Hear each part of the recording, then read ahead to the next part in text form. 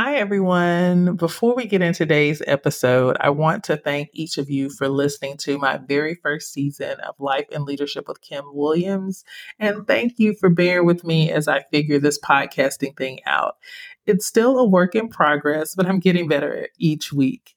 I hope that you have found these episodes as useful as I found them fun and cathartic to do. I'm so excited about season 2. And after today's episode, I'm going to be taking a break during the month of August to get ready for this next season of episodes, as well as prepare a few surprises and new services that I think will be helpful for you. So I'll be back in September and I cannot wait to share more. I also want to invite you to inbox me on Instagram with any ideas for podcast subjects or any questions that you would like for me to answer on the podcast. I want to encourage you to go to my website, kimwconsulting.com, to subscribe to my newsletter for the latest news, tips, and resources for you, my fellow nonprofit leaders.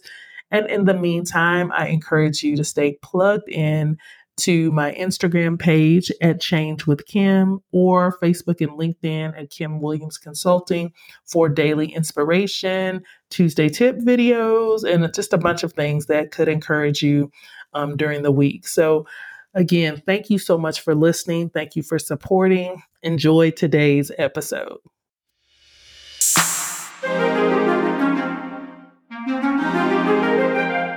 The idea that work was to be enjoyed was foreign to me. I come from a long line of hard workers who taught me that work was to be done quickly, consistently, and with excellence.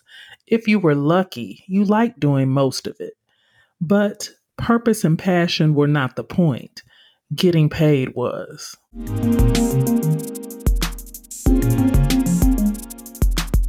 Welcome to Life and Leadership with Kim Williams. I'm the CEO of Interfaith Family Services, a nonprofit that provides housing, help, and hope for families facing homelessness. I'm also the principal of Kim Williams Consulting, a change management firm that empowers nonprofits to change for the better. And I'm the author of Diary of an Insecure CEO, How I Went from Feeling Rejected to Raising Millions. I've led through a variety of organizational issues while raising over $50 million to fight poverty and learning a lot in the process. I created this podcast to share those lessons and help you to successfully navigate life and leadership. So let's get started.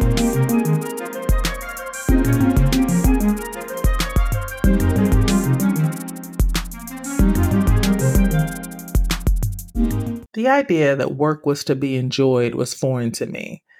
I came from a long line of hard workers who taught me that work was to be done quickly, consistently, and with excellence. If you were lucky, you liked doing most of it. But purpose and passion were not the point. Getting paid was. That ingrained work ethic served me well throughout my life. I worked my way through college, which significantly limited the loans I had to take out to finish. And that work ethic, as well as my dad's reputation, helped me to land my first real job, and it caused me to stand out. I received my first promotion at the age of 25. It was to the position of office manager, and I'll never forget it. It was such a big deal to me. And by the age of 28, I became an executive director of a small nonprofit with a $250,000 annual budget, which I thought was huge at the time. By 38, I became the CEO of a larger one, the organization where I'm CEO right now, Interfaith Family Services. And when I began, we had a $2.5 million budget at that time. Our budget's larger now, due in part to that work ethic that I'm talking about, and mostly to God's grace and our community's generosity. By the grace of God, our community's been really generous, and so we've been blessed. But the point is, I know how to work and how to work hard. But as a manager and leader, I struggled to connect with employees whose mindsets around work were motivated more by passion, pleasure, and pay than performance and productivity. Now, don't get me wrong. I do love my work, but I love it due not to external factors like nice offices with perks like coffee shop, table tennis, video games, gyms, flexible work schedules, all those things that my son is enjoying in his current internship. I love it because I love improving the lives of others.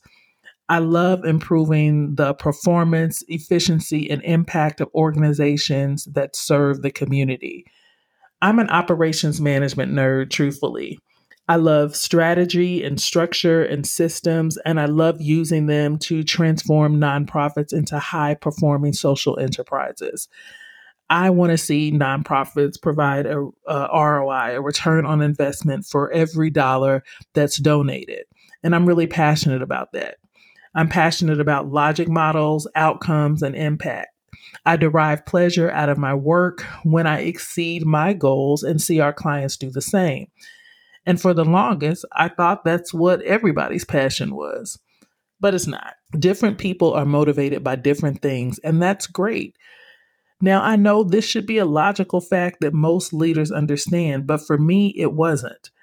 In fact, it wasn't until I took a personality test several years ago and found out just how many different personalities exist in the workplace that it dawned on me that not everyone was thinking like me. Secondly, when I took that test and I found out that my particular personality accounts for just 12% of the people in the world, I realized just how ridiculous it was for me to lead from my perspective only. So it dawned on me that if my personality test only accounted for 12% of the people in the world, that my team probably accounted for the other 88%. And I needed to know how to motivate and manage them if we as an organization were going to be successful. So not only do we have all these different personality types in the workplace, we have all these different experiences and backgrounds and ways that people were raised. And now, to add to the complexity of it all, there's the unique perspective of the post pandemic employee. I've read a lot of articles lately and reviewed research on today's employees, and I found out that much of what they say they want feels contradictory to me as a leader. For example, they say they want independence, except for when they really want feedback and guidance. They want honesty and transparency, except for when it comes to knowing how you really feel about any issues in their performance. Then they really need you to be careful about their feelings and take into account their mental health. They say that they want to work with a strong sense of purpose, and that is very important to them. In fact, more important than pay. But their top request in the workplace is for more pay. They want flexibility to work from home, but resent the oversight and check ins that are required to ensure that work is actually taking place. In the nonprofit sector in particular, many employees say that they're there to make a difference and that they're motivated by the mission of the organizations that they work with. But many also complain about the focus on data, metrics, and client testing to ensure that progress is actually being made. They have high standards for leaders, but when you set those same high standards for them, they say that the organization lacks grace or the permission to fail when it comes to their performance. Now, with that being said, the overarching desires of today's workplace seems to be three things. They want more flexibility, higher pay, and a greater sense of purpose. The only problem is that as it relates to flexibility, not all offices or organizations can serve clients well without doing so in person or without a specific set of operating hours. As it relates to higher pay, donor revenue, facility costs, and program expenses limit how much you can reasonably pay your team while keeping the nonprofit open at the same time. As it relates to a sense of purpose, the employee first has to know themselves, their talents, and their purpose to match it to an organization and position that aligns with it. We can't provide purpose for employees. We can only provide an opportunity for them to walk in it. Honestly, it takes years of experiences and trial and error for most people to find their purpose, and they're working in the meantime. So not every employee is going to have that alignment when they start their careers or even years after. So, what can we as leaders do given these realities? We must, well, I think we must first be clear on our mission and the culture of our organization and do our best to attract and retain those who align with it. Just like every person is different, every organization is different. And instead of trying to be everything for everybody, we must first decide who we are. We must simply be the best version of ourselves given the resources that we have to work with and the community we are designed to serve. And guess what? When me and my leadership team sat down 3 years ago to define who we were, now we had just moved into a new facility, and how we were uniquely positioned and designed to serve the community, it greatly improved our culture. It significantly improved retention for employees who made the 3 month mark. And it helped us serve the most clients in our history while simultaneously producing the best client outcomes. So, what do we do? I know you want to know. So, let's talk about it. Let's talk strategy.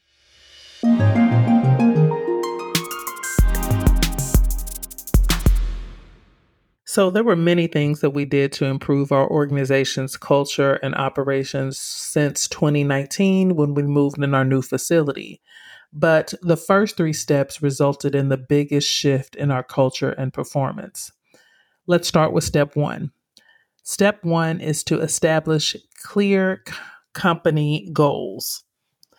Interfaith is a high performing organization because of our relentless focus on client outcomes, which permeates throughout our organization. Everyone in our organization is clear on the specific impact that we want to have on each family that we serve and how we define success.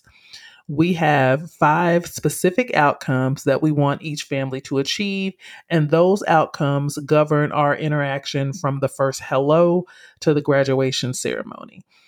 Our intake coordinator is focused on making sure that our families understand the goals for the program and are in the position to achieve them at intake. Our success coaches, career coaches, and financial coaches are clear on their specific role and their responsibility to help ensure the achievement of the metric for which they are assigned. Our children's team understand their purpose and the metrics that they are helping our children to achieve, and our facility staff understands the physical environment necessary to make achieving these goals in an easy, efficient, and aesthetically pleasing way possible. Goals give everyone a sense of purpose and a sense of accomplishment and fulfillment when they're completed. It keeps all of us focused as we monitor our monthly dashboard to make sure that we're on track, and it empowers us to make modifications when we aren't. I can't stress enough how much crystal clear goals help to ensure that everyone knows their roles, responsibilities, and how success is measured. That clarity brings focus, and focus fosters a better work environment. Step two, define your culture in terms of key employee characteristics. In addition to defining the goals, it's important that you define the culture needed to pursue them. Now, there are 100 ways to get anything done, but your unique culture will be based on your vision, your leadership style, your target demographic, your community, and your donors. For example, our culture is centered around creating a social enterprise with a work environment that is productive, professional, and positive. We look for employees with a proven track record for being productive because we're an outcomes driven social enterprise. We focus on helping our clients to achieve specific and measurable outcomes that have been proven to result in self sufficiency. Therefore, our ideal employee is going to be productive. They're going to be goal oriented and they're going to be comfortable in a deadline driven environment. This employee will be able to share specific accomplishments from their past in their interview. They're often things like former student athletes or someone who enjoyed competing with themselves. Then when it comes to professionalism, our second, cultural characteristic, we're looking for people with excellent customer service skills, with business etiquette and competencies that serve as a great model for our clients and align with the expectation of our donors. And our third competency is positivity. And I personally added positivity as a key employee characteristic because it reminds me personally to recognize and reward good performance. And given that our team is primarily high performing, it reminds me to show grace in challenging times and provide outlets and opportunities to de stress and experience work life balance. It also reminds me to hire people who bring positive energy, warmth, and fun to the work environment. And you know what? It works.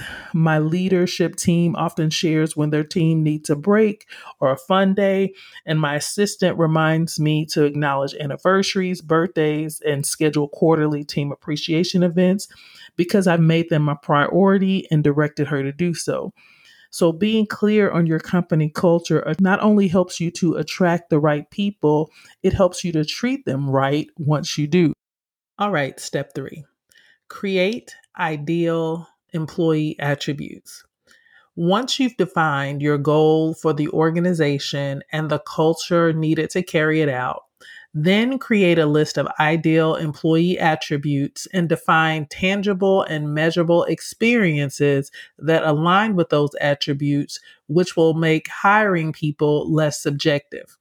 So, for example, if I'm looking for a productive staff member, I may look for people who have completed something challenging, someone who's received an award like Employee of the Month, or made the Dean's List, or obtained a Player of the Week award in college. Real productive people will be recognized on some level in their lives. Therefore, you want to ask interview questions to help you validate their productivity, and you want to look for awards and accomplishments on their resume that signal the fact that they were able to persevere and achieve some level of success in their prior life. And let's say I'm looking for a professional person. Well, professional people will have a good, well formatted resume. They'll show up dressed appropriately. They'll respond to emails about interviews promptly, and they'll send a thank you note after an interview. There's certain attributes that you can assign points to or check a checklist to for a professional person that'll make sure that when you're hiring them, your professionalism wasn't just a subject to how you felt about them, but things that they actually did. So think actions that reflect attributes and how they can be detected on a resume or in an interview, and then plan accordingly. Doing these things will help you stabilize your team, improve your culture, and increase productivity. I can't stress enough that you must first define your purpose and the personality or culture of your organization in order to attract people whose purpose and personality align with it. I hope you find this revelation as empowering as I have, and I really hope that it's as much of a game changer for you as it has been for me and for Interfaith in the last 3 years. Now, let me close with these words of support. I have to admit it. There were times that I was harder or harsher than I needed to be as a leader. Times that I lacked the grace and patience that could have made things less difficult. Times when I allowed my emotions to get the best of me. But I didn't know then what I know now. I didn't know that everything God showed me didn't need to be said out loud. I didn't know to keep my opinions and unsolicited advice to myself. I didn't know how to set boundaries or maintain balance. And as a result, I made mistakes, some small and some significant. But you know what? God made miracles out of those mistakes. He sustained me. He covered me. He blessed me, not because I deserved it, but because He called me and He promised to keep me. He taught me and He matured me and He used my problems to make me better. He caused me to learn from mistakes and improve year after year. He empowered me to do more than I ever thought possible. And you know what? I'm just getting started. So, to the leader who has regrets and has made some mistakes, to the leader who thinks that they can't rebound from this issue or recover from that problem, it's simply not true. Learn the lessons, get the coaching, get the counseling, and know this: there's still time, there's still grace, and there is still impact and influence ahead of you. Don't give up. Let's pray. Father, we just thank you for this time together. We thank you for wisdom, knowledge, and understanding that only comes from you. We thank you that your word says that if any man lacks wisdom, we can ask of God, who gives liberally and without reproach. And so I thank you for the wisdom that you've given experientially and through training and through reading that we can apply to our organizations to make them better. But more than that, I thank you for the grace to do it. I thank you for sending us the help we need. I thank you for giving us the energy we need. I thank you for giving us the mindset that we need to turn things around. I thank you that your mercy is new every morning and your grace is sufficient today. And so for each day. And so as we start a new week or start a new day, start a new chapter, I pray that you would give us the grace to first make peace with our past and make peace with the people in our past that may have been affected by the decisions and choices that we've made that weren't the best. And then I pray that you would give us grace, and more grace to move forward with confidence and reassurance that you're for us and that you want the best for us and that your plans for us are good. And so I just thank you for it. I thank you for just how good you've been to me personally. I thank you for blessing everything that I put my hand to prosper. And I thank you for doing the same for the listeners of this podcast. So we just give you the praise and the glory, and we thank you. Amen. I hope you enjoyed this episode. Today's tips can be found on my website, kimwconsulting.com. Just click the resource tab in the menu. You can also find information about my consulting services and upcoming events, and subscribe to my monthly life and leadership newsletter. If you found this podcast helpful, please share, rate, and subscribe. Thank you for listening, and remember, change is inevitable, but changing for the better isn't. Change wisely.